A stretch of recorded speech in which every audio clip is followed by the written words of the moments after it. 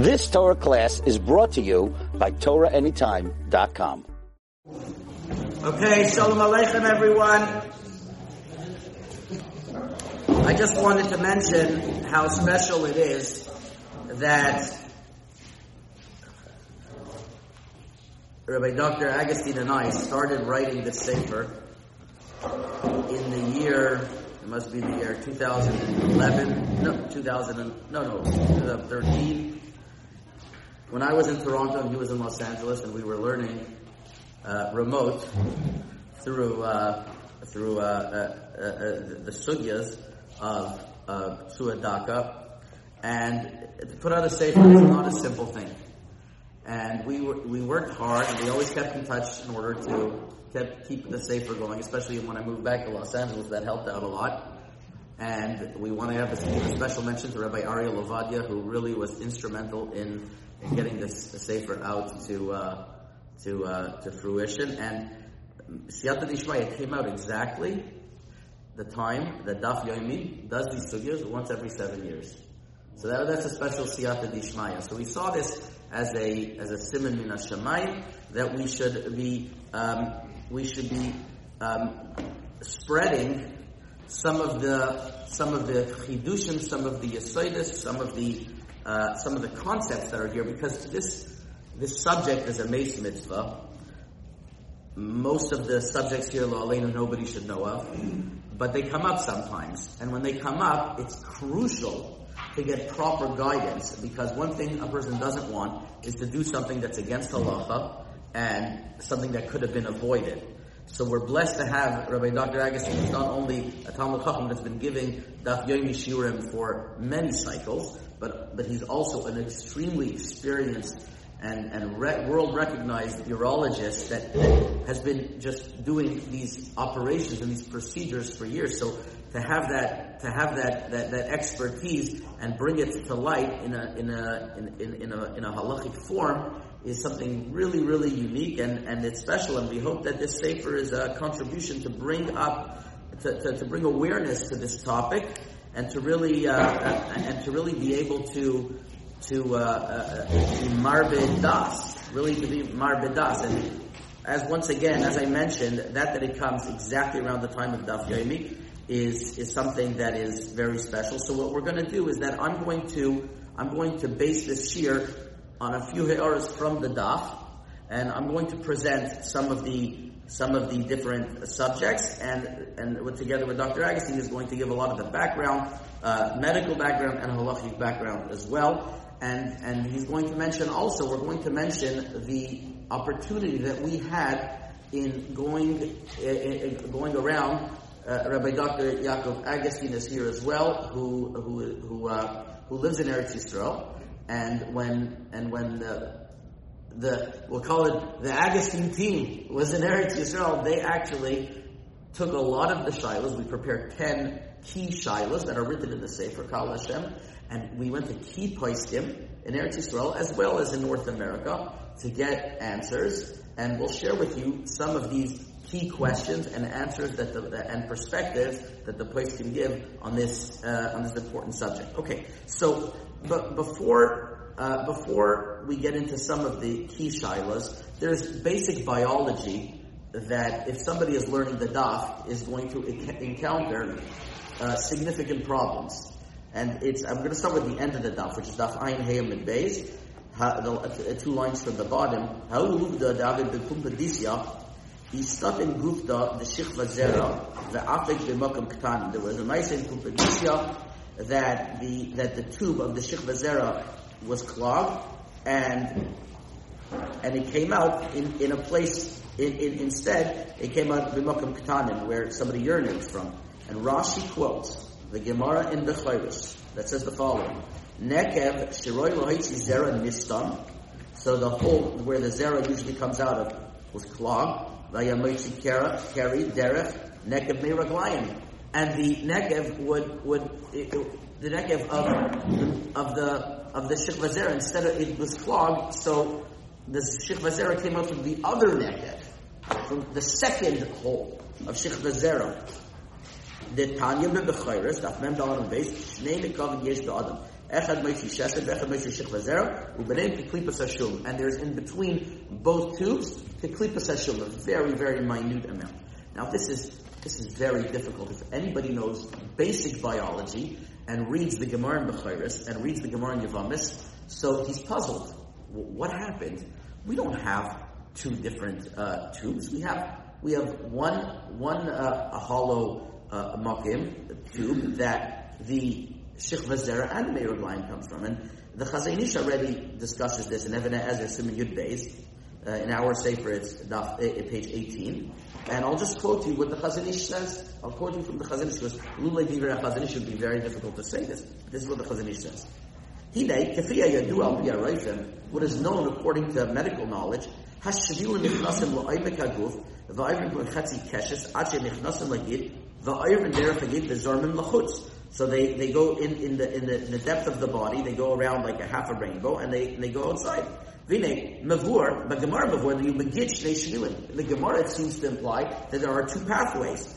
Echad l'ktanim ve'echad l'shechva zera. Like it says, istatem guf to the shechva zera. V'chein donu b'matar mayim v'shtein b'koyim v'chein amur b'chayra shtein b'kom yesh ba'adam. Says the Chazon Ish. Ubedavar zeh nishtanu ativim. In this specific instance, nature has changed. Nishtanu ativim. Because we know there's only one shvil. Ve'azera nichnas begid b'roishay shesamach laguf. Ve'kvar heviu ataysis dvarim shenishtanu. Ataysis and Avodah Zarah already mentions things that were nishtanu. And the Chazon Ish goes on.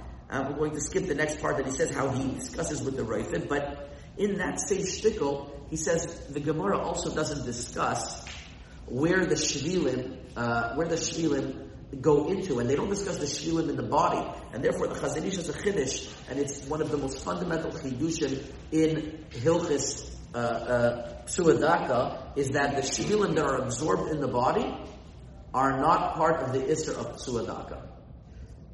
So that's the Chazon Ish. It's two separate things that I'm saying, and we're going to get back to that a little bit later when we talk about prostate operations. Yeah, and I just wanted to mention one before we start. The Mahalach of the Chesheva Eifoi, which is Rav Padvit from London, Chelik Beis Siman Ches, and he does not go with this at all. He says, there's no such thing. Chazal obviously knew that there was only one shvil, and he brings Kama V'Kama Rayas that if a Balkari, if he didn't go to the bathroom before the Tahara, we're afraid that maybe Shechva Zera is going to come up from the same hole, from the Meirug line hole. So the Chazal knew that there was only one shvil. Obviously, the kavana of Shnei Nikavim is something else, and Dr. Agustin is going to explain that a little bit more. But in order to explain that, you have to take a look at your sheets in page 10, and he's going to explain, and he's going to hold it up to the camera as well, as detailed as possible, how the biology works. Page 10, the sheet I gave you in the back. It's the last page. This is, I'm showing it in the camera. The arrow is pointing to the ejaculatory duct that enters the prostatic urethra. This is the bladder, and we urinate through the urethra, right? And the prostate is right below the bladder. The ejaculatory, remember, the testicle in utero, the testicle starts near the kidney and descends and eventually comes out through the inguinal canal, through your groin, down into your scrotum. There are children, but about 2% of children are born with an undescended testis. And we examine them. You don't feel it in the scrotum, but sometimes you feel it in the groin. And you do an operation to bring that testicle down, because a testicle that is not in its proper location, the scrotum is 3 degrees less temperature than inside the body. And the spermatozoa cannot mature properly to form normal sperm. So, and there's also a higher incidence of cancer if you leave the testicle not in its normal location. So we do an operation to bring it down. Sometimes we don't find it in the groin, you find it in the abdominal canal. We do laparoscopy and you find the testicles. Usually those are really short. Those testicles have to be removed. We'll discuss that when we talk about Beit Zachas.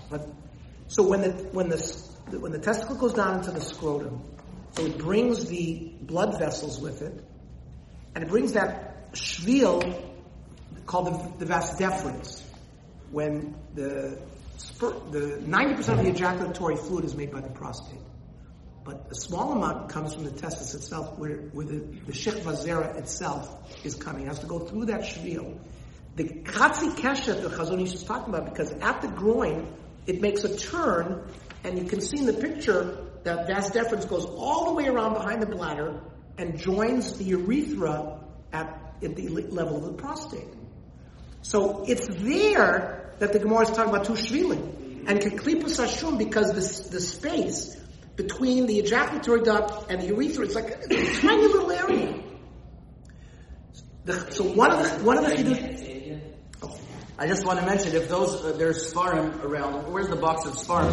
Take a look at page 110. There's actually a color picture where there's a circle where the inside shvilim, according to the Chazon Ish, would be, and the outside shvilim. It's actually... Okay, so the shvil, the vas deferens that's in the scrotum is clearly, if you cut both of those, that when you about 1.5 million men every year undergo contraception through vasectomy, where the doctor finds the shvil in the scrotum on both sides and cuts them.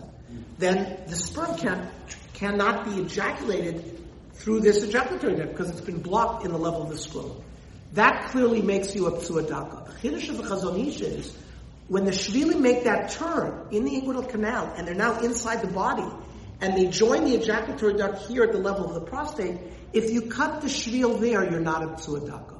Because the Torah didn't recognize that. The Torah only read the chuta beitzim that are on the kiss. Rashi says that in the sugya there. The kiss is the scrotum. So, for example, I as a urological surgeon, I have to remove the prostate, the whole gland, when someone has prostate cancer. In doing that, you have to divide the ejaculatory duct.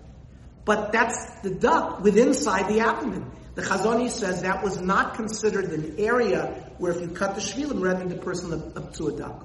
If you cut it in the scrotum, in a chanami is a psuadaka. But if you cut it inside, because these shvilim are not the ones that the Chazal were talking about, they didn't see it, it's not described as in the kiss, it does not make you a psuadaka. But it also describes the mitzias of what this Rashi is talking about.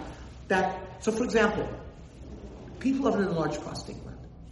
We put them on medicine to open up. What does an enlarged prostate gland do? It squeezes off the urethra, so it's hard to urinate. They have to push, they have to strain. Sometimes the urine can't come out, you have to put a catheter in.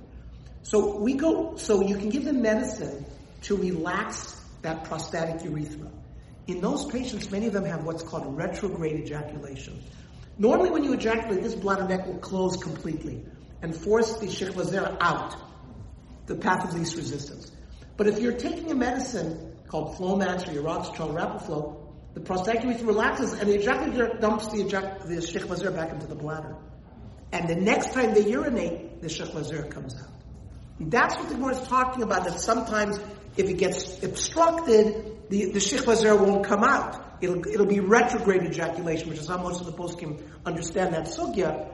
Now, you can still be moiled in that case. For example, there are cases of spinal cord injured patients, for example. They'll ejaculate sometimes into the bladder because of their nerve damage. But we can obtain the urine, spit it down, wash off the shechva zera and use that for in vitro fertilization. And they can be molded through that technology. Same thing in a man who has retrograde ejaculation through Flomax. But anyways, knowing this anatomy is the machlokas between Mishnah. Now, so the Chesed HaEphod basically is saying, no, we know this anatomy. This is what it's talking about the Shnei Shvilim. Not like... Look at the picture 10. Look at the arrow. Page 10. So the arrow is pointing to the ejaculatory duct. That location, that Y, where the ejaculatory duct joins with the urethra, those are the two shvilim. There's one shvil for shechva zera and one shvil for urine. From the bladder to there's one small little area where it's just urine. Now then, when they join, the pathway is the same for both zera and for urine. Any part beyond the ejaculatory duct. What case exactly? It was a case where it comes together. So that's the retrograde? No. The Gemara talked about somebody who had these two shvilim and one got obstructed, and therefore it came out through the Mokum HaZera. So most explain it as referring to a case where one got where the Zera went into the bladder, retrograde, and didn't come out directly. They didn't have the technology at that time to be able to recover the urine and use a centrifuge to spin it down. Today we can deal with such a problem. But it explains the Shtei Shvilim, Rabbi Brander. These are the two Shvilim. And the Chazon Ish, we don't have to come on to the answer of the Chazon Ish to say that in the 2,000 years since the time of Chazal, the Nishtanu Ativ and the anatomy changed. It would be very hard pressed to say that. The Cheshav Eifod brings the proof that a Balkari is told to urinate before he goes into the mikveh to metar himself. Why? He might have a few drops of Shechva Zera at the tip of the urethra. Well, if he had Zera in the tip of his urethra, even at the time of Chazal, they knew that the Zera and the urine were coming out from the same shield. That's the Cheshav Eifod's proof. And the ramifications would be that according to the Cheshav Eifod, the place where Chazal were talking about Tzuadaka of Shnei Shvilin was actually in the body. So he wouldn't have the leniency of the Chazon Ish, which is going to make things obviously is going to make a different dynamic. By the way, let me say again, we have many cases. You have a Baal Tshuva who had a vasectomy. He wasn't from. He was married, let's say, and he's got a new wife or the same wife, whatever. And now they're a Baal Tshuva. Well, technically, they're a Tzuadaka. They can't live with their wife. It's an Isser, Loyavot Tzuadaka B'Kal Hashem, just like Loyavot Mamzer B'Kal Hashem.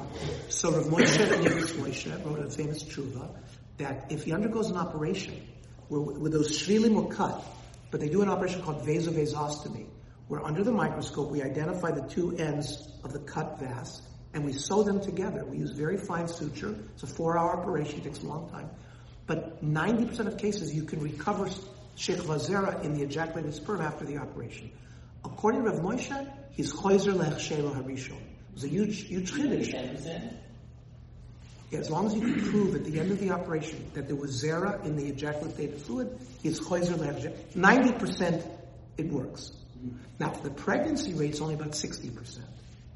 Now, and not only that, in Rav Moshe's times there was less. It was even less. But 40%. He said that you mitzaref that some people are not moiled anyways. So then that's how he got it right. Nowadays it's better. You're saying the longer you go from when you had the vasectomy, the worse the pregnancy rate is. It means beyond 7 years, the fertility rate, you can recover the sperm, but the sperm don't work properly. Now, in today's, you're not. I'll tell you. I'll give the story why. Today, we have the technology of ICSI, intracytoplasmic sperm injection. They can now, as long as they can find one sperm. Remember, there are 40 million sperm per ml, and the average ejaculatory fluid is 2 to 3 ml. So when you ejaculate, you have 150 million Shechva Zera. All you need is one to join with an egg. So today they can if they find one sperm, and you can inject it directly into the egg, and now it doubles, and now you have an embryo, and that can be inserted into the woman, and they have a child.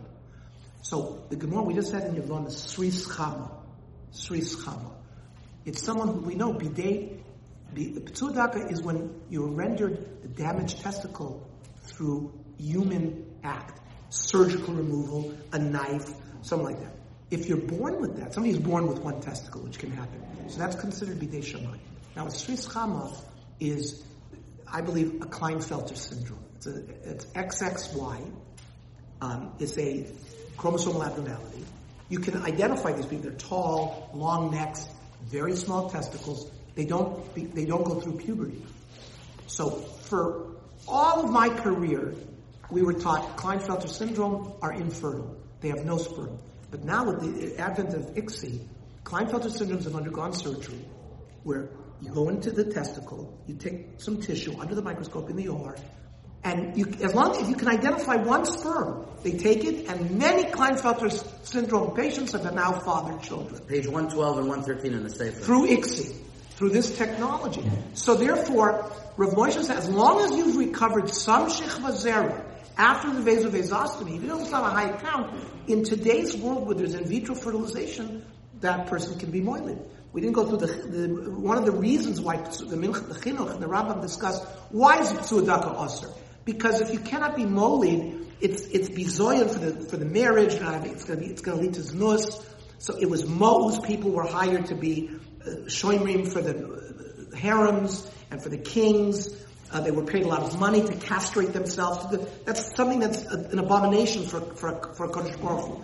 So if you can be molid, says Rav Moshe, if you're choizer lechzer mishum. I want to add the one. Go ahead. I appreciate you identifying this on this time for that. And so, and one example. That's one example. I'm sure there are others. Yes. Right. So why are you pigeonholing? No, I gave the example of Shris Chamim because you were asking me about the Vezer Vezostomy, and as long as you can recover any sperm, that person can be molded. I gave the Kleinfelter example because it used to be thought they had no sperm. If they do an ejaculated specimen, you will not find any sperm there. You can only find it when you do tezi or microtezi. These are procedures done when the couples come to the doctor, they're infertile. By the way, the incidence of infertility in the world in couples is about 10%. Do you know that today 10% of all children in Israel are born through in vitro fertilization? So 30 years ago when I started practice, many of those infertile couples remained infertile. But today the 10% that are undergoing in vitro fertilization are the 10% fertility. So virtually all are having to, there are cases where you can't find any sperm when you do a tezi, when you do a testicular biopsy, and you try to find sperm in that case. Like, so there will be Kleinfelters where you won't find them. And that's not Korah. That's like Avram Avinu. Well, he was an island, yes, but there are people that have no ability to father children. Because you go into the test and you can't find any sperm. Now, they're not a tzedakah. They're just an infertile couple. They're not rejected from the Avot tzedakah because they're infertile. Tzedakah is a physical abnormality that has to occur. The testicle has to be damaged or the chut. Now, we were zoichet to go to Rav Asher Weiss and to Rav Yitzchak Zilberstein, Rav Yosef's son-in-law, who's one of the major, if not major, medical posts in Israel. Rav Moshe Klein at Ma'anei Yeshua. But I wanted to tell you the issue of, when we visited Rav Yitzchak Zilberstein. First of all, he's close to 90 years old. He had all of this material on his fingertips. With a smile. He reminded me of Shlomo Zalman Auerbach, who I was also zoichet to go and ask Shilas to him in my day earlier.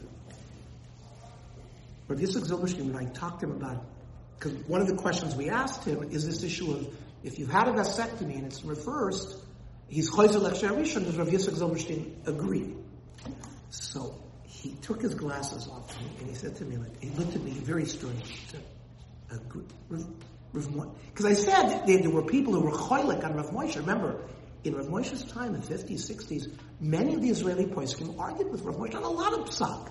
The issue of, can you even do in vitro fertilization? Of course, the Satmar Shita said you couldn't. It was considered mamzeris if you used a zera that didn't belong to the husband. Rav Moshe said, since there's no maisabiyah, there's no mamzeris. Huge machlokas.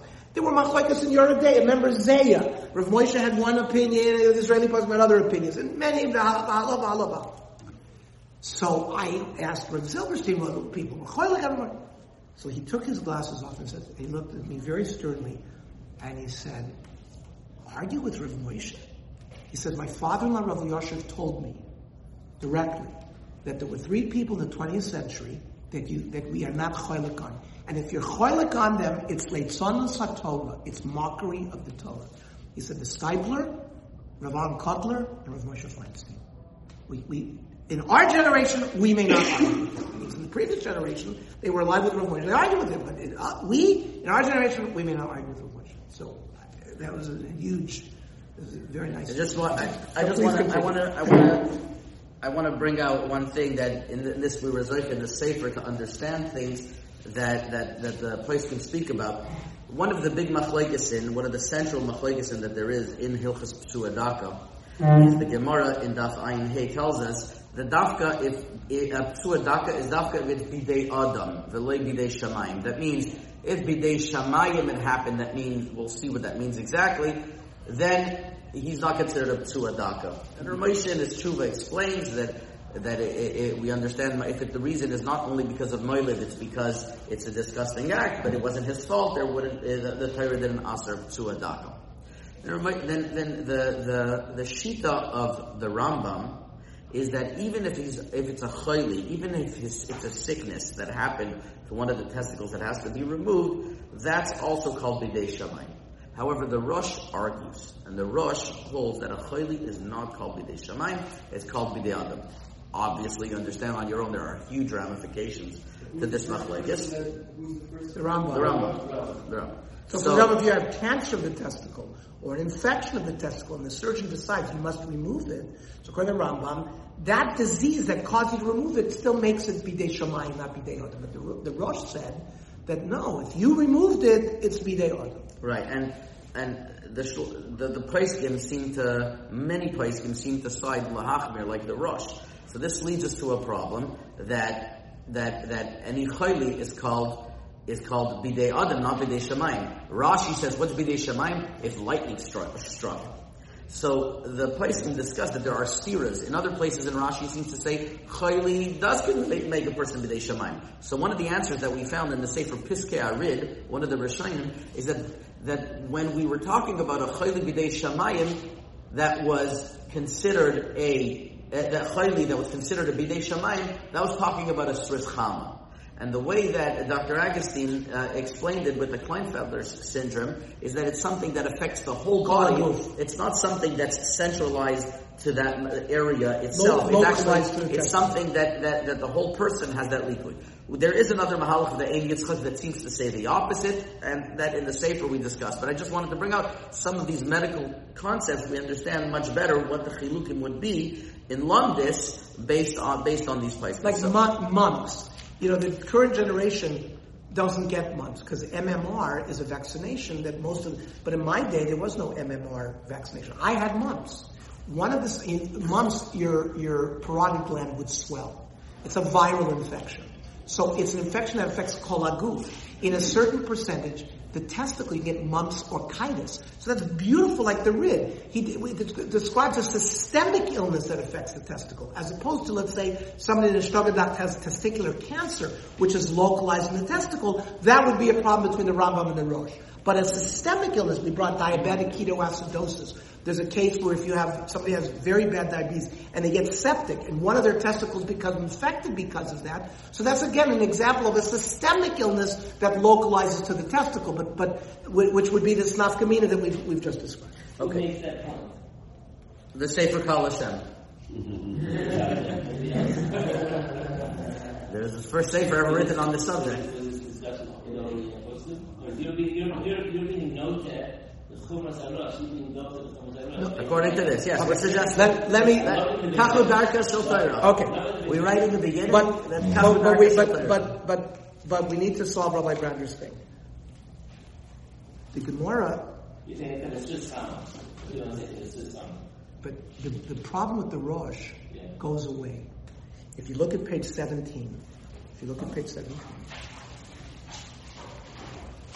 the Gemara says, Kol sheniftu beitzim shelo v'afilo achas man. See with the underline.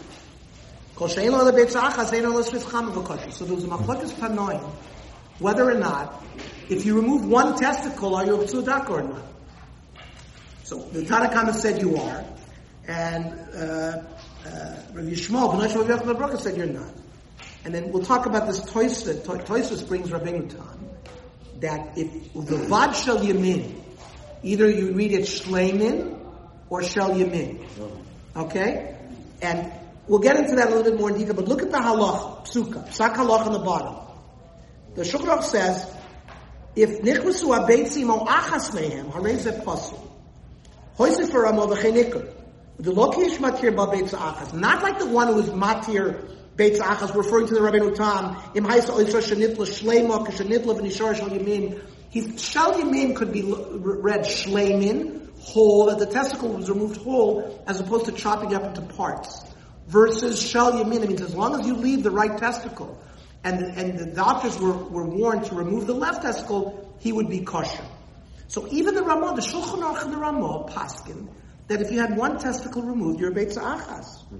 So, but mikom makom, haposkim achronim, la'arach hador is not to lahakel. Hecha de chazinan de moilim. The kach kosu lo marshal. Rambam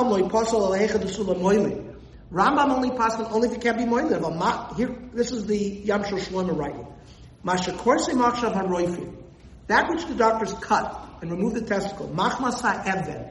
Now, even means stone disease. Now, remember, the Marshal lived 1600. He lived after the Rambam. Now, there were surgeons then. You don't cut the testicle if you have a stone, but patients with a kidney stone, there's referred pain to this testicle. Remember I told you in the beginning that embryologically the testicle starts close to the kidney, then it descends and it drags the nerve endings down. So when patients come to the emergency room complaining of kidney stone pain, they have pain on their side and they tell you that the pain is in the testicle. Maybe in the time of Marshal, people thought that you had to operate on the testicle to take care of a kidney stone. That's just my understanding. Evan, usually when they're talking about Evan, it refers to, they had kidney stones in that time. No, he took the hard mass of the kidney, the hospital, it's cancer. Could be. Oh, Shvira Sagut. Now that's a hernia, an inguinal hernia. Now, most men, if they get an inguinal hernia, they get it in their groin. Now why is that? Because we said again, the testicle descends, goes through an opening in the abdominal wall down into the scrotum. That's a weak spot for the abdominal wall. So if you lift 100 pounds, you get a hernia, it comes out in that area. So why do you have to cut the testicle? So let's say somebody had a hernia, and it recurred a third time. Sometimes the surgeons will recommend to the patient, we need to remove your testicle. Why? Because the stomatic vessels and the cord are going through that hole. So when they repair the hernia and they try to make it tight, they can only make it so tight. Otherwise they're going to cut off the blood supply to the testicle. So many times they'll just remove the testicle and they can put a mesh there and completely close off the hernia. So now we understand. I'm sure a lot of people when they read this Marshal and they said, Akshav Sharoifim Kortim because of Shvira Sagu. I don't know if they understood what that meant. Well, in Kal Hashem, we've now given a medical understanding what the Marshal meant by today the Roifim are cutting the testicle because of Shvira Sagu.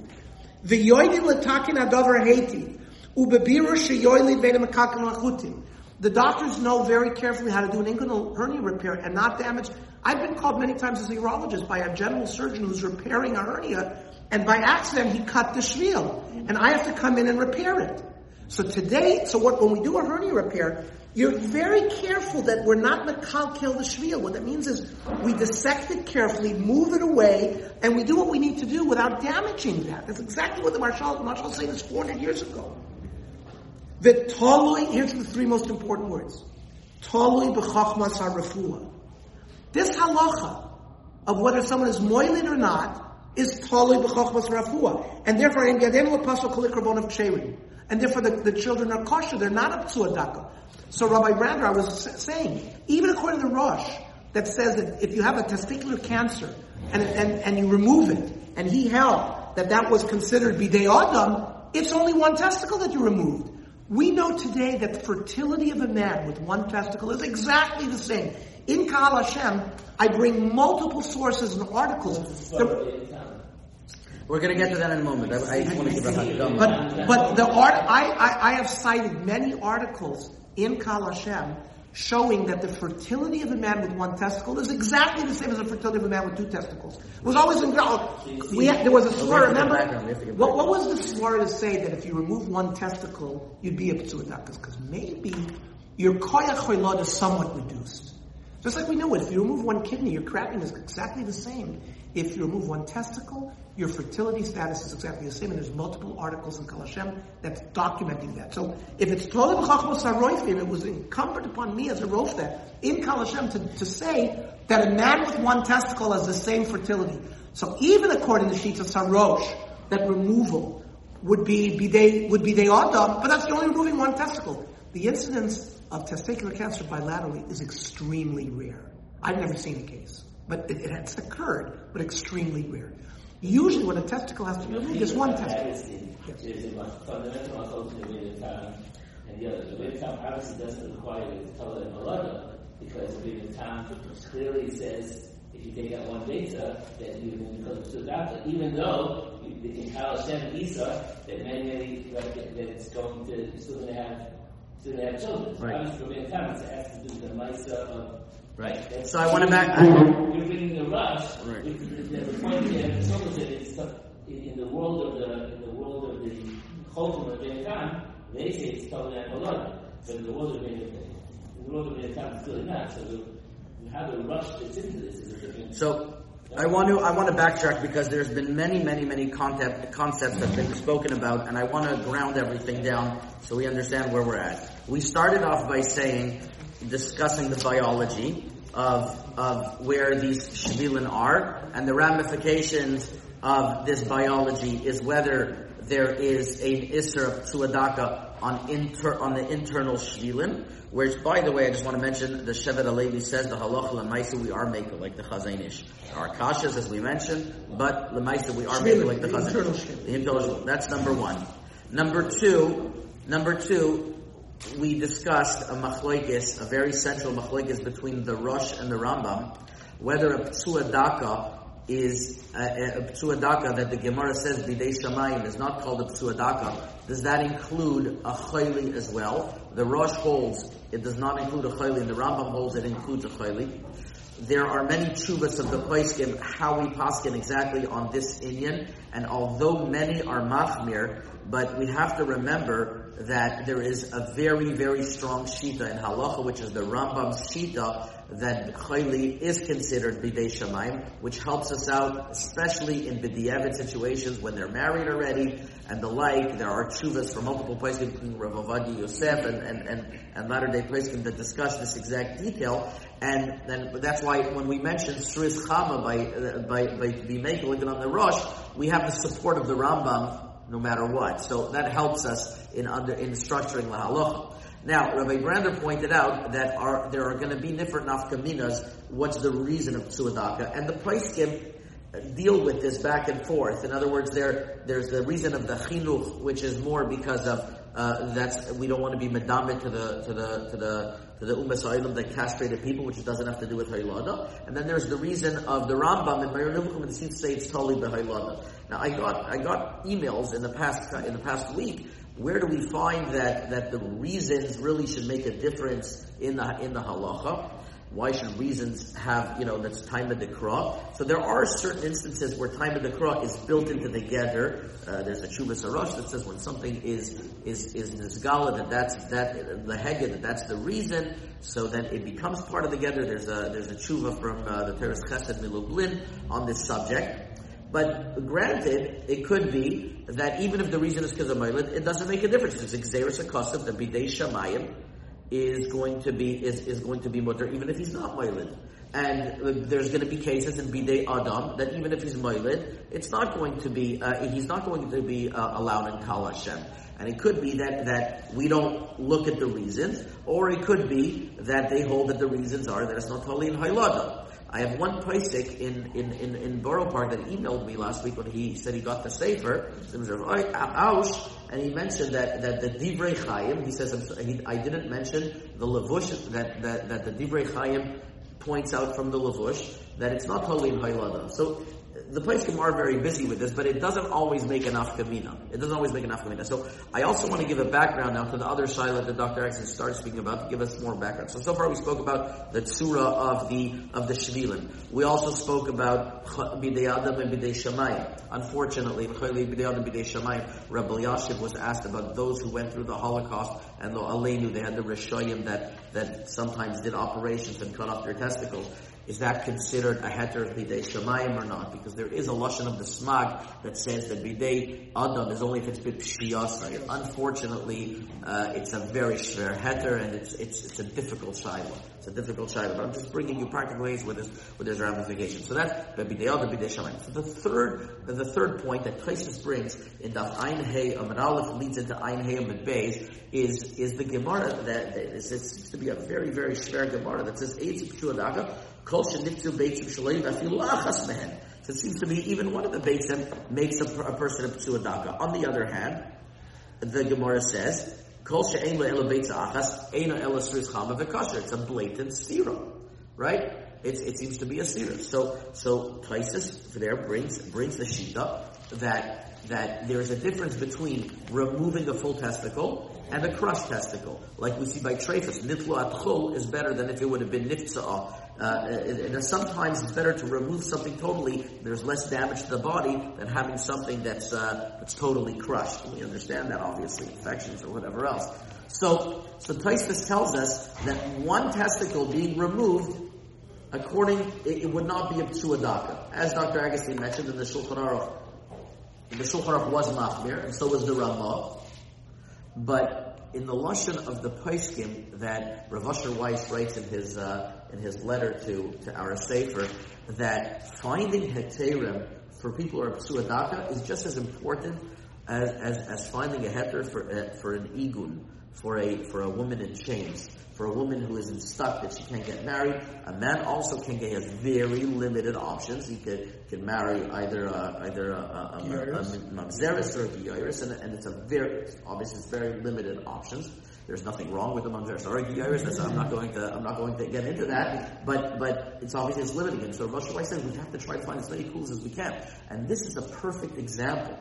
That it's written that if one testicle is removed, although the Shulchan Aruch paskins that it's usher, you will notice Chaim Volozhiner is a tshuva and other places throughout the generations were makel on this. And there is a tzad to say that if you have a choice, it's better to remove the left testicle, as one of the girsos of the Yerushalmi that Tosfos brings down, shel yamin, as ubilvad shel yamin, as long as the right testicle remains. But the left testicle, if it goes, it's easier. So we're going to ask Dr. Agassi to explain to us what should be the difference between the right testicle and the left testicle. Why should there be a difference? So we're going to hear that, and then we're going to go to the next slot, which is Sarach Refuah, and mention a few nafkaminas, and I think that's going to be it. So this is amazing because Rabbeinu Tam is almost 1,000 years ago. So the testicle, like any other organ, needs blood supply. So it needs an artery that brings blood to it, and it needs a vein to drain the blood after the arteries bring blood to an organ to bring oxygen that's bound to red blood cells.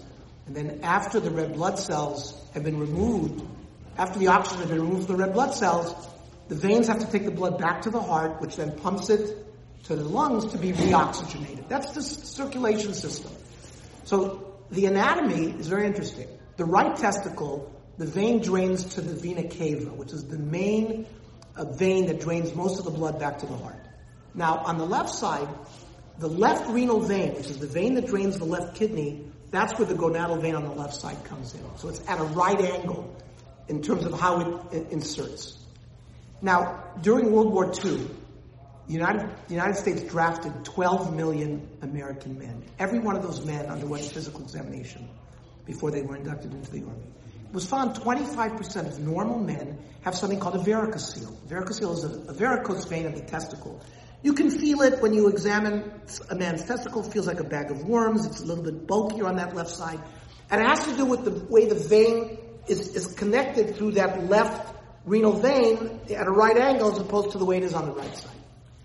What is it? So what? Okay, so most men with a varicose doesn't lead to any clinical problems. However, in infertile couples, when they come to see you, and you test the man in a hechsher way, and you see their shechva zera has a low count. Let's say we said the normal count is 40 million per ml. Let's say it's 10 million per ml. So very often you have to think, the patient probably has a varicocele. You can examine them, you do an ultrasound, you see the varicocele, and in some of those men, we take them to surgery, we tie off these veins, and all of a sudden we see that the shechva zera count goes up. And now they can have children. So what we see is having a left-sided varicocele weakens that testicle. It's a higher incidence of infertility. Somehow Rabbeinu Tam knew this, that by having the right testicle is a much stronger testicle. So if you're left with the right testicle, you're okay. If your left testicle was the one that's removed, you're not a psuadaka. So that explains medically. Now we understand, what does Rabbeinu Tam mean? The difference between a right and left testicle. We understand it now anatomically because of this varicocele. That's number one. Number two, shleimin. Because there were two ways to read that word. Either shleimin, it means there was a different, when we go in at an auto accident, someone's bleeding internally, we open up their abdomen, we find the spleen bleeding. The treatment is you take the whole spleen out. You don't patch up the spleen and repair it, you remove the spleen. In some cases you can, but that's why in Yudches Trefus, in Chulin, if you remove the whole spleen, you're not a trefa. If you damage the spleen, you're a trefa. Why? Because the spleen bleeds, etc., etc. So it's the same thing with the testicle. Removing the testicle whole is going to be much better than if someone's testicle had been disrupted or cut. Why is that? Okay. The brain, we have the brain-blood barrier. Many times somebody in a Shtagadak has a cancer of the brain. We give them chemotherapy, the person's given chemotherapy, and you measure in the spinal fluid, you don't find the chemotherapy because the capillaries in the brain area prevents large structures from crossing the barrier. So you have to put the chemotherapy intrathecally, directly into the fluid space, and that's how you get chemotherapy into that patient. What's very interesting, the testicle also has a blood testicular barrier, and it's to prevent us from developing anti-sperm antibodies. We have couples, they're infertile, sometimes you measure the anti-sperm antibody rate in the man, and it's very high. Maybe he had an infection, he had a trauma, he had a damage, and the area of the seminous tubules was open to the immune system, and the person made antibodies against his own sperm. That's a problem for his fertility. So again, the Rabbeinu Tam understanding that if the testicle was removed whole, so it was never exposed to the immune system. As opposed to if it was damaged, a knife, and you left it in place, that would have caused a problem with suadaka. Therefore, there are cases of what's called testicular torsion, where it usually happens in a 14, 15, 16-year-old boy as they're going through puberty and their testicles are growing, that all of a sudden the testicle can twist. Think about a rubber band holding a rock. If you twist the rock, the rubber band gets twisted. Well, that's important because the blood vessels that are feeding the testicle are in that spermatic cord. So if the testicle twists, it shuts off its own blood supply. Now, if the parents bring the child to the emergency room within 4 to 8 hours, I've done maybe 100 of these cases in my career, where there's acute testicular pain, you take them to the operating room right away. It's one of the few acute emergencies you got to operate right away. You open up the scrotum, you see the testicle, it's blue. You untwist it, you can see the twist, you untwist it, and all of a sudden it pinks up. And you save the testicle, and you put some sutures in there, and you implant it so it doesn't twist in the future, and you've saved the testicle. On the other hand, some parents, the kid has pain, they don't do anything. 48 hours, 72 hours later, the thing is huge, they come in, severe pain, they come into the emergency room, and we take them to the operating room, it's a dead testicle. It's black. You cannot, you make a decision if there's no bleeding. So we've always been trained to remove it. It can lead to an abscess, a sakoros nefashos. But now we understand, and so that torsion event will open up that testicle to antibodies and create anti-sperm antibodies, which is why one of the things we argue that we should, there's a debate. Should you remove that testicle? Maybe you should be choishish for the sheet of the Rosh and say, well, even though it was bidei shamayim that led to the torsion, we shouldn't remove it because it's creating a bidei adam situation. On the other hand, it's going to lead to more infertility problems if you don't remove it. One of the poskim suggested that it should be left inside, and we asked other poskim that didn't feel that way. Right, who agreed with our approach that it's probably better to remove it. It fits with this concept. But what I want to say, it shows us what the concept Rabbeinu Tam understood. The concept of shleimin is better than parts because of perhaps the immunology that we described. It's another example where understanding the medicine and physiology behind it shows us a window in what the Rishonim were talking about. So that not be considered dead already? Right, yes. Like the Avraham Aduldul. Some of the poskim said that. Some of the poskim said that. You're cutting basar. Cutting basar of the Avraham Aduldul, where it's considered it's not connected. Medically, is that not partial? I believe so, yes. Yeah. I believe medically it'd be partial. Yeah. Okay, so the last thing that we want to end off with is once again this famous Marshal, and the Marshal in Yam Shlomo says that there is a concept of fixing something, and not even though through the fixing a person has to remove some of the testicle and make a hole in some of the testicle, in part of the testicle. Nevertheless, the Yam Shlomo Perek and Ches writes, page 49. You have it in and in the Sefer page 81. It has asterisks next to it. Writes that it's allowed, and I'm going to quote. אבל מה שקורתם עכשיו הרויתם מחבס האבן או שבירת הגוף which Dr. X did explain, Machmas Evan, which is a kidney stone or Shavir Seguf, a hernia. The Yoidin L'sakin Adavar Hated, and they know how to fix it well. Ubebirur Sheyoilid, and it's clear that he's going to be able to be Mailid. That was very important according to the Marshal, that there should be a Hailada. Ve'ena mekalkul machutim, and they don't damage the chutim. V'shvila zera haylach ketikuna v'toli v'chachmas refuah. Ein b'yadeinu leposloi kol ikar ubanav ksherim. We don't have a right to postle. So that means even though you played around with the chutei azera, nevertheless, the Marshal feels that if you're entering in order to rectify, in order to increase the haylada, that would be okay, and any chituv that was made l'tzarech refuah would be fine. There are different pilpulim in this marshal that you could look in the sefer, and Dr. Axel already spoke about regarding a hernia, or for example, testicular biopsy. You're making a nekev in the testicle, so from the ikar adin, nekev, a chaser, but based on this marshal, if the chituch was done.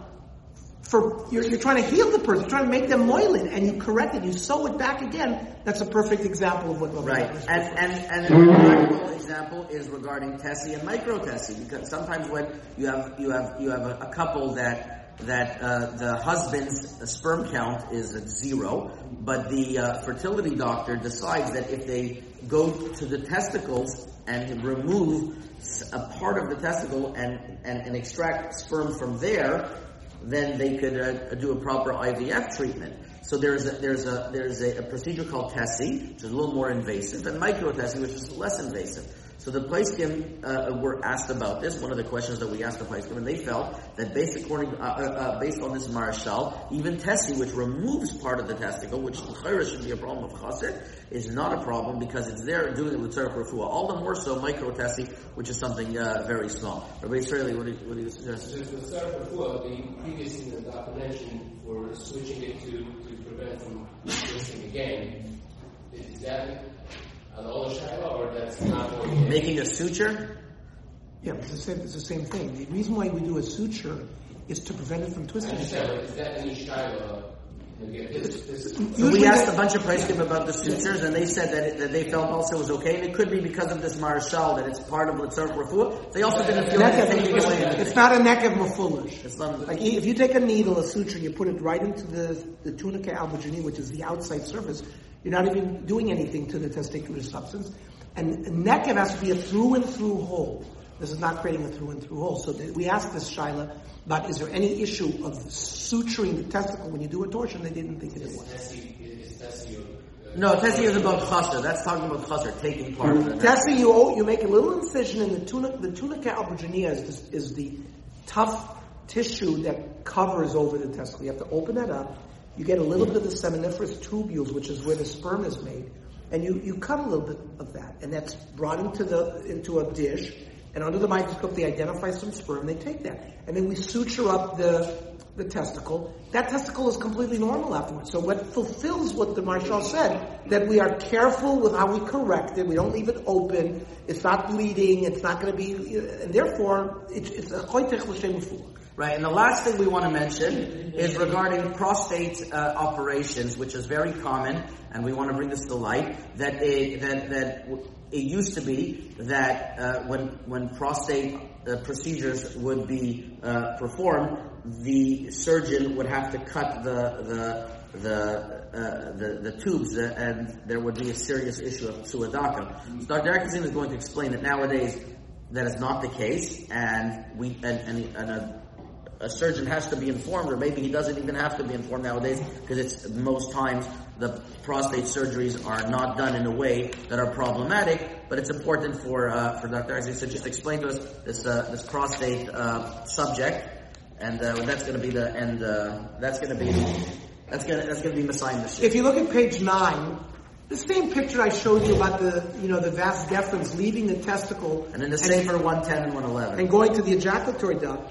So it used to be that before antibiotics, or before good antibiotics, the standard operation, if someone had an enlarged prostate, we didn't have drugs like Flomax and Uroxetrol, these alpha blockers that I described before, that caused retrograde ejaculation. The surgical procedure was we actually went down the Aver Agil, we went down the urethra with a telescope, and we shaved off the inside of the prostate. Now, I showed you that the ejaculatory duct enters right into the prostate. So sometimes there would be infection. If the patient had a catheter for a long period of time, bacteria would travel in a reverse fashion back to the testicle, and it would cause the testicle to swell up, and they would get an epididymal orchitis. To avoid that, the doctors would perform a prophylactic vasectomy. And Rav Moshe wrote his tshuva in the 1950s, okay? And Rav Moshe, but already was talking to urologists then. It says Nishalti, the Dr. Bachko, that today already in the 1960s they stopped doing that. Why? We had better antibiotics. There's still an incidence, 1 to 2% if you get an infection. But you get an antibiotic. I trained in 1981. We've never done there's no one who does a vasectomy at the time. But more thing, I explained that if you remove the prostate gland whole, we do cut the shvilim, otherwise it's connected to the prostate. But inside the groove, we have the Heter, the Chazon Ish, who said that if you cut the shvilim, when you do a radical prostatectomy, it also doesn't make you a tzudaka. Today, the procedures to deal with an enlarged prostate are much less invasive. We talk about a Urolift procedure where we go with a telescope and you just staple the prostate open. There's a procedure called Resume, which you use steam and you just put a little catheter into the prostate and you put steam in there and the hot water causes the prostate to shrink. We brought all these shilas to the current day poskim, Rav Weiss and Rav Zilberstein and Rav Klein. They all made their comments and thought that these were not procedures that would be difficult for patients. So, 2022, we had Rav Moshe, who wrote some about these issues of tzedakah, but that's in the 1960s. So Baruch Hashem and Kal Hashem, we have the most current poskim who've commented and given now for the next 50 to 100 years, God willing, direction for the Morei Hara on how to deal with these issues. Thank you very, very much. You've just experienced another Torah class brought to you by TorahAnytime.com.